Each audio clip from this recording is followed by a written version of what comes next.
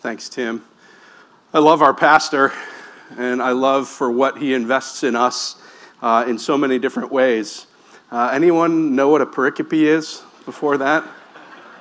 Pericope, I thought for sure that those were fancy umbrellas that ladies carried in the 1800s. Dancing around with my pericope. What's funnier is I saw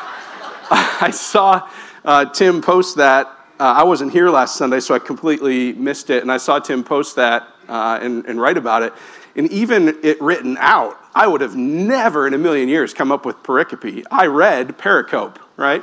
And so I even made a funny joke about the word that I had no clue what it was. But in all seriousness, I do love our pastor, Tim, just again, in his friendship and his investment in us, because words do matter.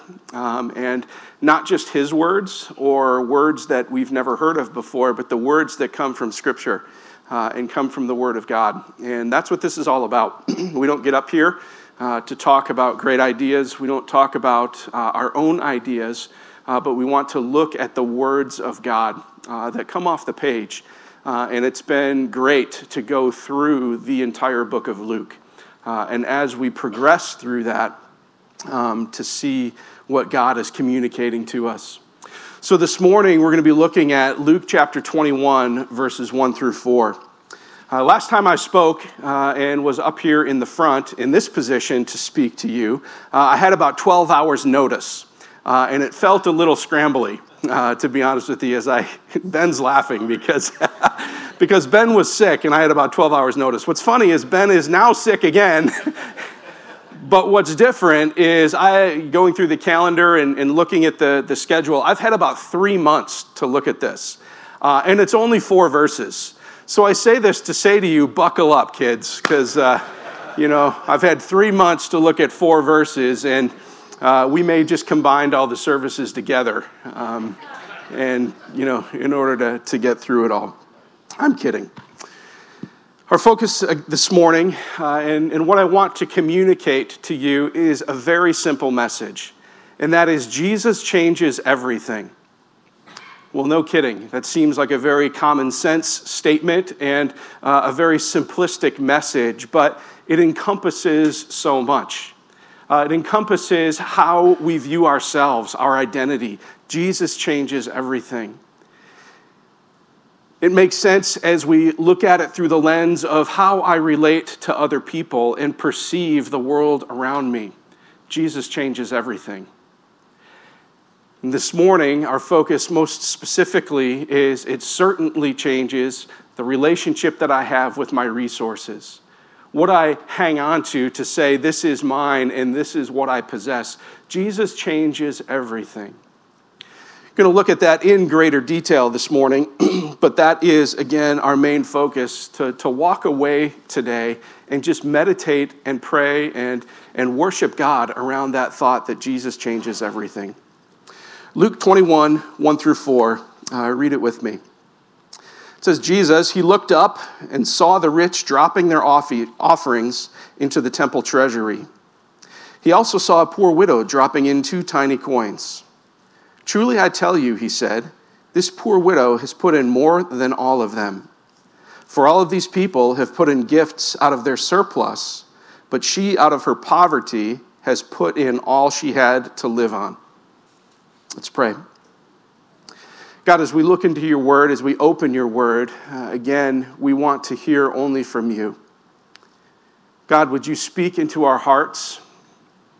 And as we turn our hearts to you, God, may we just be free of all distractions. God, would your Holy Spirit come into this place and continue to work in our hearts so that we would hear exactly what you want to tell us. God, your word is good for encouragement, for correcting, for strengthening. It's good for all things. We know that. And we trust that this morning as we look at these verses. It's in your name we pray. Amen. In that it's only 4 verses, we could and spend a great deal of time on these specific 4 verses, and we are. We're going to be doing that. But how I'm doing that this morning is a little bit different than what I would normally do, and that is pulling in several other scriptures as well to speak to this one scripture. It's good because it teaches us that, and it shows us that the Bible, that Scripture testifies to itself. That we look at 4 verses, and to unpack all that's going on here, we don't look outside. We don't have to look outside of the Bible. We can look at other places within the Bible to figure out what's going on here and to get the full depth and scope of what is happening here. And so we're going to be doing that today. And so there's going to be lots of other references, and encourage you to jot those down. And if I just reference it but don't read it, we're going to be reading several of them. Go back. Your homework today is to read those other passages as well, and let God continue to speak to you through his word and all of these other references that point back to this Luke 21 passage. So in this passage itself, what is going on here? What is Jesus doing? He's here in the temple, and he's been here all week. It started back in chapter 19, where Jesus, just off the triumphal entry, was now in the temple, and his first interaction there was a pretty significant external display of what he was there to do, was to bring it back to its original purpose, to focus on worshiping God in the temple. And he drives out the merchants and flips over the tables. Again, a pretty significant display of what's externally happening here in the temple. Jesus is always just as concerned with the internal, what's happening in people's hearts. And so we see this scene physically here where Jesus is observing offerings being given. And it just says, when I say he's observing, it's not that this scene is that Jesus is over in the corner sort of tabulating and watching people and checking up on all that are coming in to give offerings at the temple. He's not skulking in the corner going, I see you, Eddie, or whomever. No. He was teaching in the temple, and he looked up and saw this taking place. It's interesting. It's exactly the opposite of Jesus spying on anyone here. This is almost offerings in the temple, and what it had become, it is almost a spectacle. We could describe it as that. There were some there that definitely wanted to be observed and noticed giving an offering. Physically, what it looked like is that there were 13 trumpeted coffers. And so maybe a box or something that was the base, and then literally what looks like a trumpet, that was bigger on the top and smaller on the bottom. And maybe you've seen these in, definitely kids areas where there's those coin donation things where you put a coin in the slot and it like rolls around and, it gets faster as it gets to the bottom. These were metal trumpeted coffers that people would come and throw their coins into. And so guess what? It definitely made a sound. And depending on what you threw in there, there would be all sorts of different types of sounds. Bigger coins, heavier coins made of different material would, I'm sure, have a different sound than something that was much lighter and less dense. And so there was, quote unquote, significance in offerings. People could tell a significance in offerings. It's also why, if you back up to Matthew chapter 6 and look at the Sermon on the Mount, where Jesus is, again, challenging the heart issue, challenging the heart around giving, where he says, when you give to the poor, don't sound a trumpet. It wasn't a literal, like stand there with a bugle, but almost just the same. Like, hey, everybody look, as you throw your money into these trumpeted coffers to be noticed by people around you. In any case, all in the vicinity here in the temple would hear what was taking place. As he was there, verse 2, it says, he also saw a poor widow dropping in 2 tiny coins. And by tiny, it's tiny in size and valuation both. It's estimated that each coin was worth about a modern equivalent, 1/8 of a cent. And so dropping in 2, she had just given 1/4 of a cent here in the offering. And it's here that Jesus draws attention. Here he makes his teaching point. Verse 3 and 4, he says, truly I tell you, this poor widow has put in more than all of these people more than all of them. For all these people have put in gifts out of their surplus, but she, out of her poverty, has put in all she had to live on. Did she really just drop in the offering, all that she had to live on, and walk away? Yeah, she did. How? How did she do that? I think the answer can be found from where the offerings were given from. It may seem weird to phrase it this way, but the rich, the poor widow, you and I, everyone in this room, we have a relationship with our resources. By resources, I mean our monetary wealth, certainly that, but also our time, our giftedness, all of the things that make us are our resources. Again, the gospel changes everything. To understand from where the offerings were given, it's good to ponder how the gospel does change everything. I referenced Matthew 6 just a moment ago about giving and don't sound a trumpet while giving to the poor, but Jesus totally challenging and encouraging people to not put their pride, not put their hope in material things, but to trust in the Lord for all things. And again, giving reference to birds of the air, lilies of the field, how none of those things worry about what they wear or building up for themselves, but trusting totally that God would take care of them. And that is our model for this as well, that Jesus is communicating. When I'm focused only on my abundance, I am easily held captive. But when I am aware of my poverty, it is then that I am free. We tend to view and have a relationship with our resources in three ways. I relate to my resources for my satisfaction, for my significance, and my security. Again, the widow gave all of hers away. There was something different inside of her. Often to understand the present, to see what was happening, we look back to the original foundation to see what is going on. So here again, this woman, this poor widow who is giving all that she had to live on into the offering as a gift to the Lord. What was taking place here? And let's go back and look at the original foundation of what is tithing? What is giving to God? What is the ability to, like Matthew chapter 6 expresses and Jesus encourages and challenges us with, how do we get to the point to be able to say, everything I have, all that I am, wide open hands, God, it is yours. How does that happen? I'm going to rewind back to the Old Testament, Deuteronomy chapter 14, verses 22 through 29. And here, God is communicating what tithing is, what is its practice, and how is it done, and what is the purpose of it. Deuteronomy 14, 22 and 23 starts out by saying this, that the Lord is speaking here and saying, each year you are to set aside a tenth of all the produce grown in your fields. You are to eat a tenth of your grain, new wine, and fresh oil, and the firstborn of your head and flock, in the presence of the Lord your God, at the place where he chooses to have his name dwell, so that you always learn to fear the Lord your God. Tithing is a regular response. The wisdom here, the message here is give back to God every year what you have produced, what he has given you, what he has blessed you with.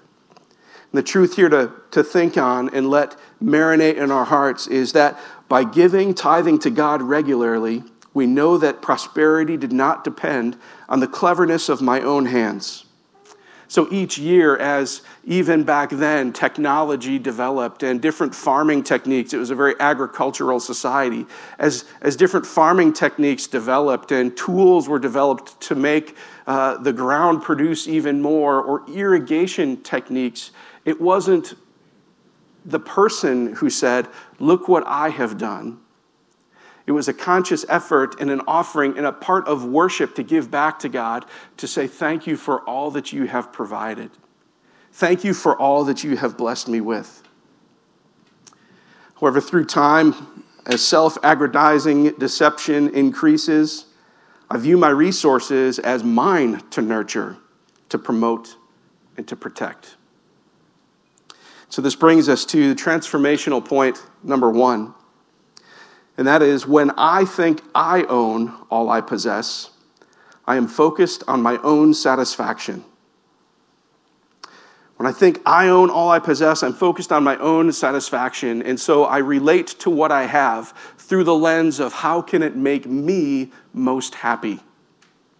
How can it make me feel the most good? Bring the most pleasure to myself. And so that is how I view my resources. And so whether I spend or save or where I point my resources all goes through the lens of, will this make me happy? Will this bring me joy? Verses 24 and 20 through 26 of Deuteronomy 14, it says, but if the distance is talking about tithing and bringing your tithe to the temple. It says, but if the distance is too great for you to carry it, since the place where the Lord your God chooses to put his name is too far away from you, and since the Lord your God has blessed you, then exchange it for silver. Take the silver in your hand and go to the place your Lord your God chooses. You may spend the silver on anything you want, cattle, sheep, goats, wine, beer, or anything you desire.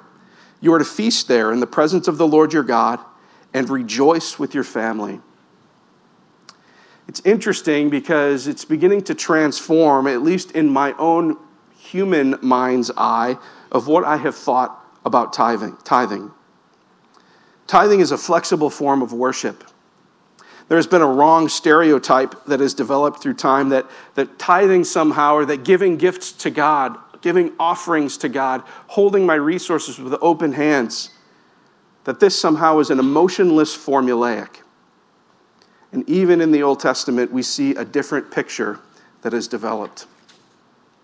God is most interested in the attitude of giving than the act itself. The location remained the same. He was still telling them to go to the temple to give the offering. The place where his name rested is how he describes it there. The flexibility in form removes the excuse most likely to be used by those whose hearts wrestle with this. So again, think about it in this context of the farmer or the agriculture who's saying, I want to give a tenth of all I have grown or produced back to the Lord. And the temple is 38 miles away. Even with a cart and oxen, that could be a pretty significant haul, a lot of stuff to try to navigate. And so removing the excuse that our own human heart might have to say, well, it's just too cumbersome, it's just too inconvenient, it's just too wearisome to try to think, how can I bring my offering to the Lord? It's just too far away. Again, God is most interested in the heart and is saying, you can exchange all of that for silver and then go to the temple. And when you get to the temple, buy whatever you wish. Food, grain, wine, beer. Before we get too excited there, remember what the point is. Remember the perspective. And it says, then eat it there in a feast in the presence of the Lord. So before we get too wound up in the ideas, dude, this is going to be an amazing tailgate party at Arrowhead because I can exchange my stuff for silver and then go to Arrowhead and say, woohoo, I'm worshiping.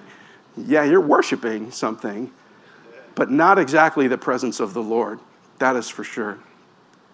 And so again, we see this flexible form of worship here that God is not so interested in saying this is what it has to look like.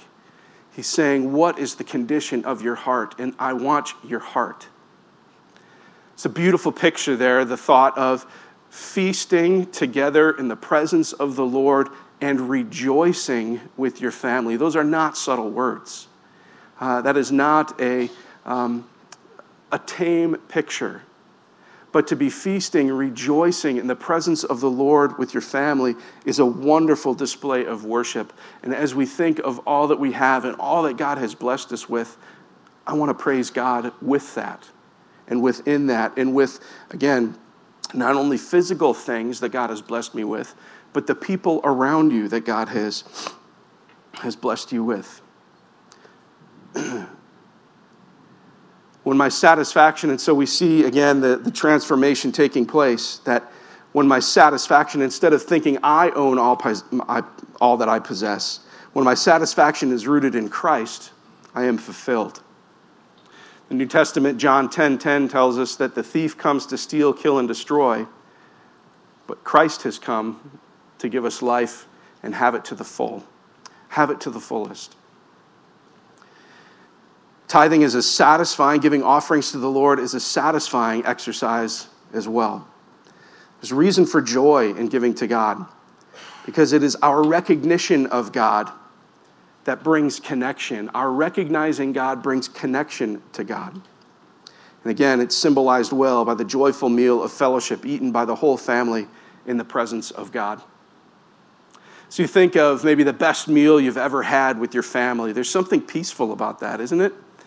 Like you get together at Thanksgiving and sit down at the table, and there's always that moment before you eat where everybody sits down and gets ready. Maybe the fork and knife are, in position at the table, and it's just this scene of, wow, everything in this room, take a look around.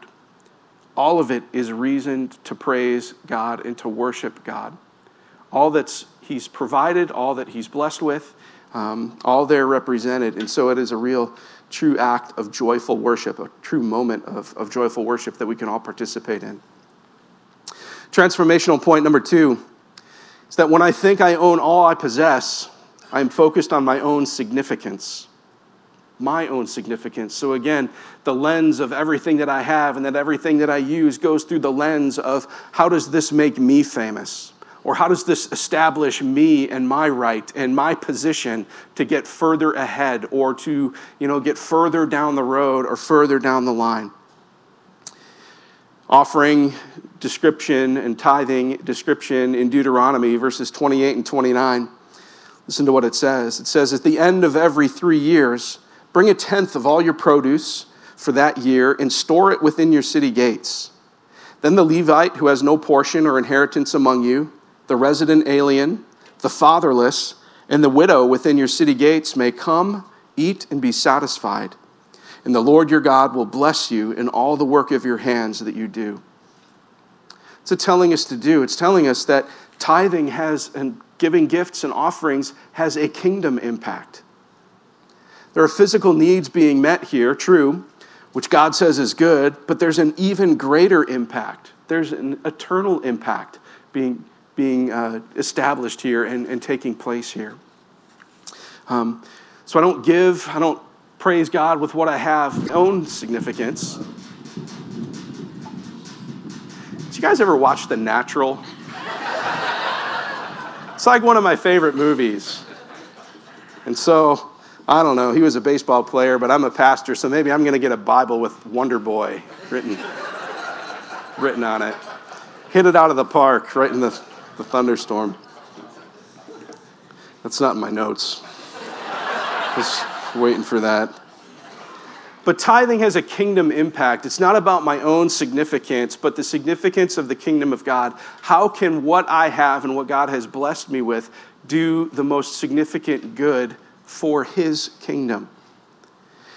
Deuteronomy telling us to bring all that you have and store it up so that others who are in need can have and eat and be satisfied.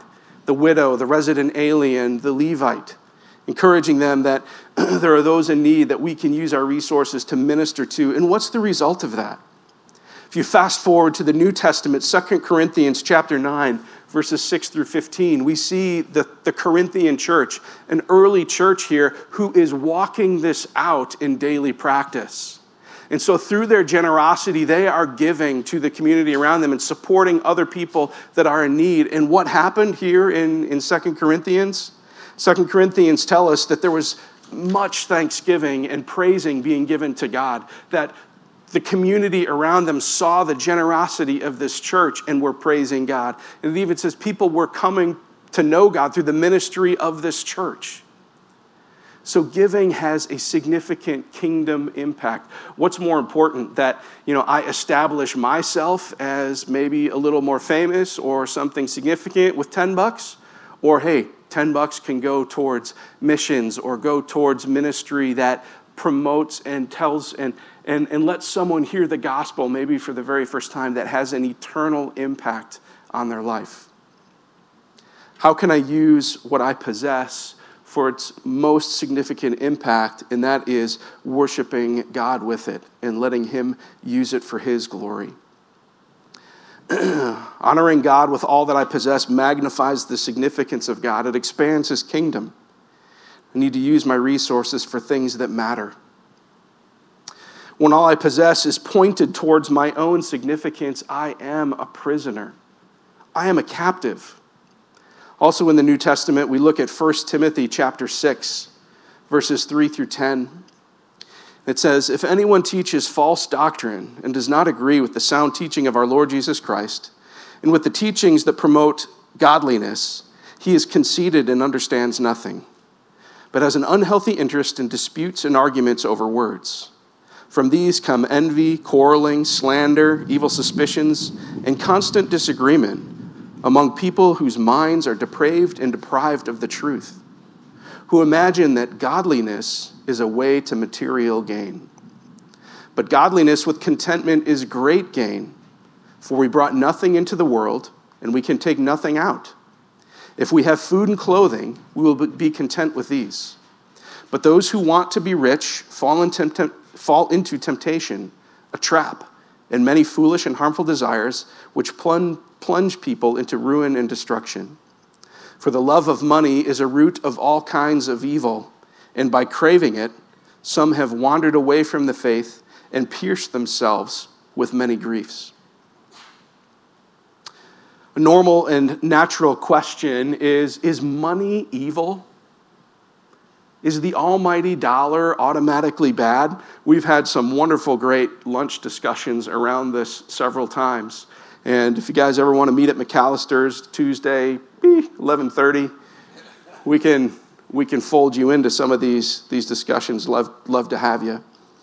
But it's a natural, it's a normal question. It's the right question to ask. Is money evil? Is having money immoral? Is it wrong? Some would argue yes, and construct a religious thought pattern around this, that holiness comes from extreme piety. If you look back in church history, you certainly see people that have taken the vow of poverty. St. Anthony and St. Francis of Assisi both took this vow and lived it out, I think, purely. But I think there can be an extremist view that does develop within our human heart, that says money itself is evil and having it corrupts. And what does that look like lived out? I think lived out, what it looks like, or what it can become, the danger of this is that I begin to look down my nose at people, right? That maybe I'm discontent with what I have, but clouding it and cloaking it in this thought that, well, really that just makes me holier than you. And then we see maybe a car that drives by that's fancier than we think is fancier than the one that we drive, or a car that, we've always looked at and thought, ooh, that's a cool car.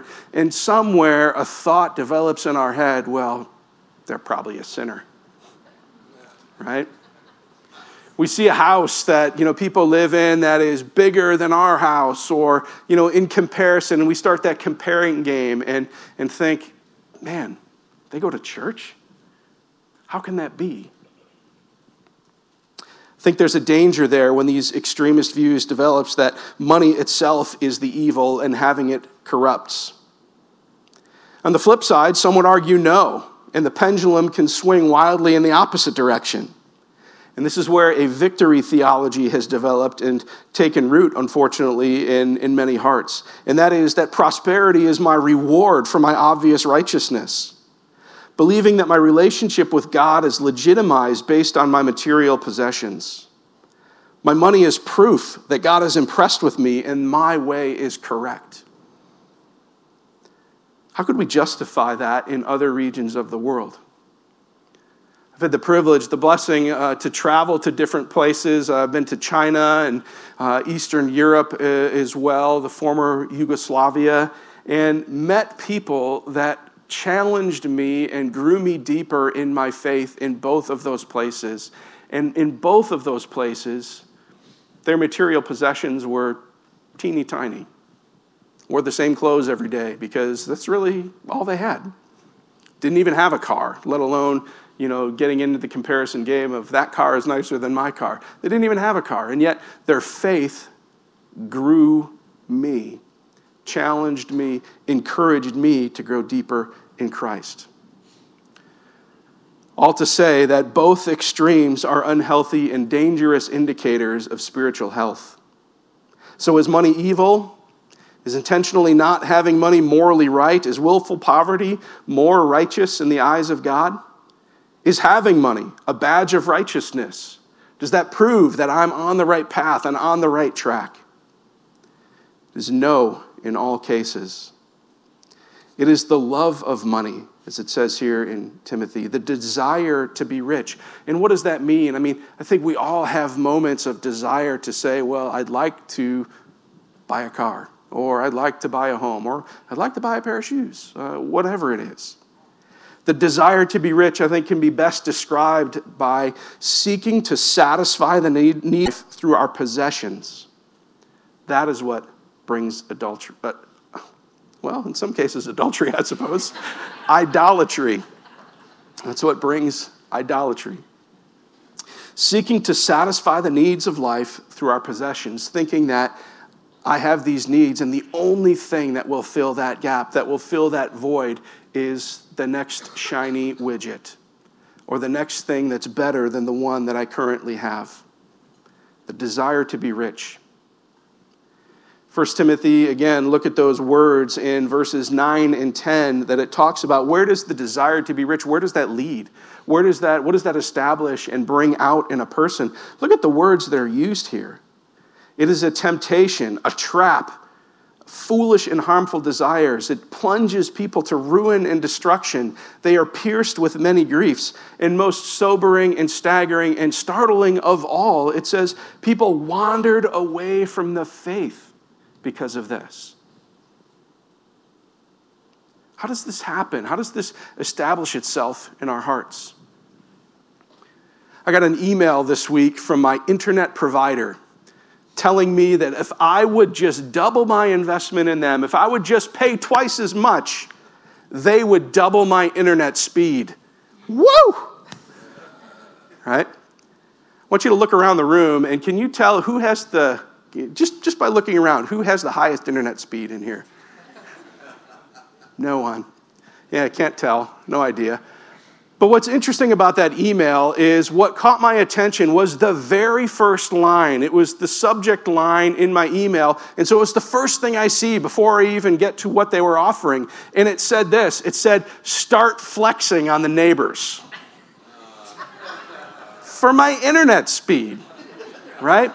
And it's funny, and we laugh at that, but what is it doing? It is pricking that little part of our heart that says you have to have more. You have to establish yourself as significant, and here's another way to do it, to show your superiority over your neighbors.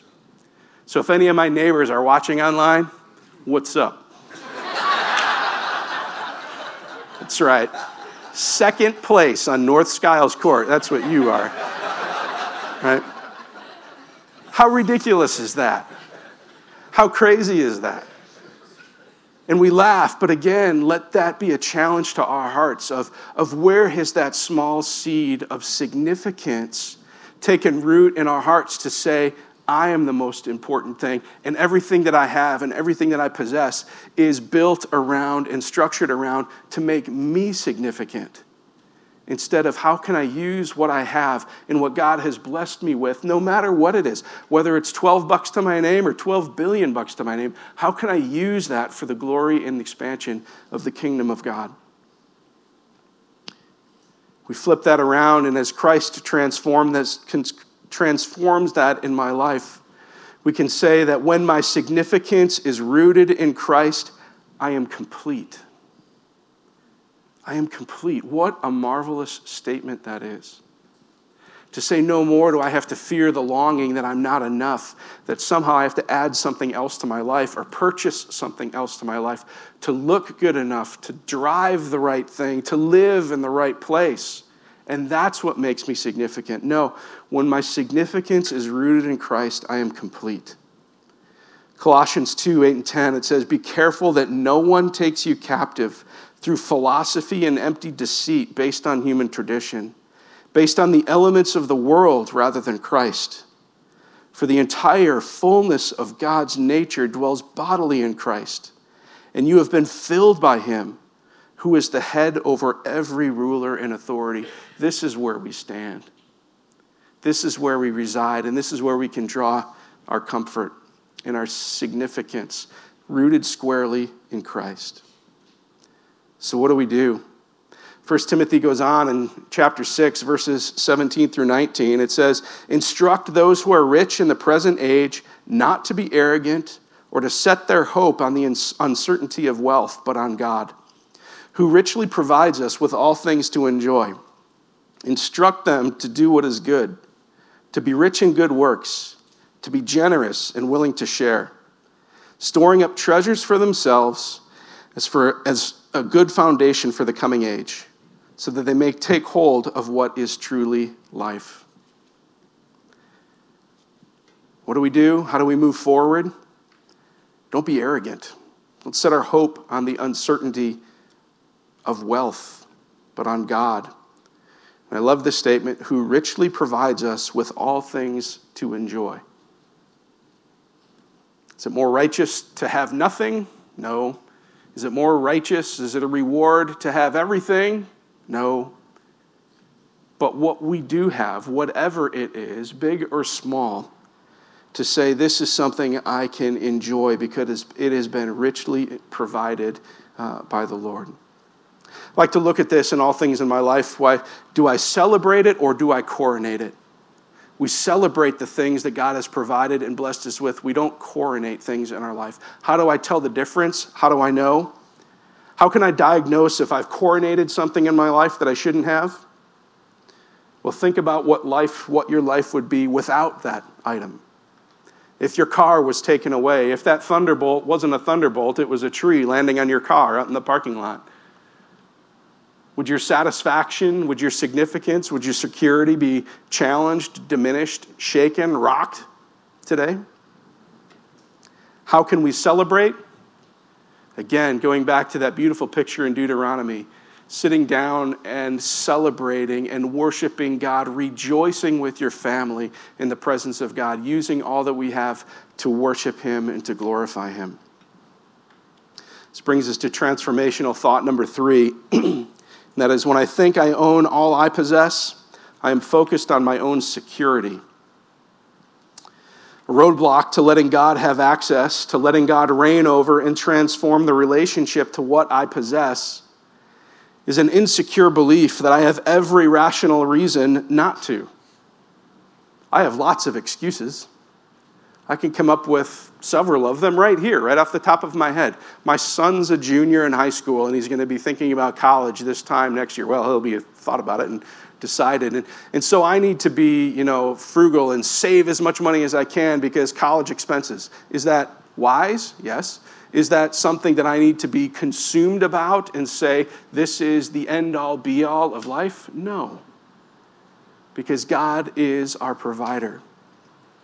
I can come up with other reasons. Well, I need to be tight or frugal with my resources because I should be on a budget, and so therefore I can't give to God what is rightfully due him. I can't worship God with what I do possess because, again, the list is long, and I have a plan, and I want to retire in 6 months or 6 years or 60 years. Who knows? But we have all of these reasons why we think we are in control and should be in control. What could the widow have used as a reason for not giving all she had to live on? We could come up with some. Maybe she even had some. Maybe even she worked through those in her own heart and mind on her way to the temple or even before leaving for the temple. Being said, we have felt the pressure to pursue, to accumulate and establish our own kingdom, thinking that this is what makes me secure as I think of the future. This is what will establish me and make sure I will be okay a year from now, 10 years from now. To challenge this thought around possessions as our security, I don't think we need to search very long or don't need to push very hard on the buttons that would say, maybe I've put a little too much security in stuff. Anyone pay attention to the stock market since January? How's that doing? No one? It's not good, guys. Don't look. Too soon. That's right. We don't, like I said, we don't have to look very hard or push very hard or push very long. We have heard about and certainly felt the impact of inflation in the world around us. And every time we go to the gas pump, who is rejoicing and worshiping? No, we're going, holy smokes, right? The current numbers on debt in America are just as sobering as well. If this is where you're at this morning, if this is where you find yourself, that we've walked through this, we've sort of poked the relationship in the areas of satisfaction, significance, and security, and you found that, man, my heart is in knots here. I have found that my heart is in my resources, and it's upside down. I want to leave you with several things, several truths this morning, and that's first is this, is that when our security is rooted in Christ, when we let him transform our security, I am sealed by his Holy Spirit. Ephesians 1:13 tells us that we're sealed by his Holy Spirit in him, the fullness of that. John 10:28 tells us that nothing can wrest us from or wrestle us or snatch us from the hand of God. And so in that, I want to say to you, take a breath. You are not what you do or do not own today. Who you are is not what you do or do not own. Your satisfaction, significance, and security has nothing to do with that. It's in Christ. And if we found that my satisfaction, significance, and security has been tied up in that because I feel the threat around those things, the good news is Jesus can transform that and does transform that. Second thing is, if you found yourself in just thinking about finances and what I have in front of me leaves you just short of breath, the invitation that we're here to help. Your church body, your church family. LCF is here to help you with that. Part of discipleship is walking together through that. And so if you have more questions than answers around how do I make sense of this and how can I find a way to, one, be wise with what I have, but also give God maximum glory with what I have, we can connect you with people who have walked this road, whose spiritual giftedness are in this area. Would love to walk with you in that as well. The beautiful opportunity to close our time together with communion. And I'm going to invite the worship team to come and set our hearts towards thinking about what communion is. And again, this focus of the gospel changing everything, transforming everything. The message of the gospel is this and how it transforms. In the garden, Adam and Eve were enticed by the lie when Satan said, "You're not satisfied, you're not significant, nor secure enough. You need something else. This apple, this forbidden fruit, this over here outside of what God has planned and provided for you, this is what's better." And for thousands of years, humans and you and I have been chasing and choosing that something else. I long to be satisfied, and I have chosen what I think makes me feel good. I've overbooked and overjammed my schedule to the point that I have no room to connect to another human being, and I buy into the lie of false rewards. That, man, if I would just jam my schedule with this one more activity, that's the thing that will make me happy. We've chased after an illicit relationship in a selfish attempt to relate and to be known. It will make me feel good. I long to be significant and have chosen through great effort and strain to create an elaborate image of what I want you to see. I have bought clothes, I have bought cars, I have bought houses, all in an attempt to establish my own significance. I long to be secure and have chosen. The choices left me vulnerable to an overwhelming fear of not being enough. Jesus can transform all of that. Choosing something other than God is sin and breaks our relationship with God. And sin cannot be in the presence of God. And now broken by sin, we are in sin and totally incapable of restoring this relationship ourselves. We are in extreme poverty. It is only when I am aware of my poverty am I aware of my dependence. I am unable to save myself. The chances are not slim, they are absolute zero. Yet here is the moment of hallelujah. Jesus left the temple and gave everything to secure our reconciliation. This is our salvation. I invite those who are distributing communion to come and bring the elements and pass it out.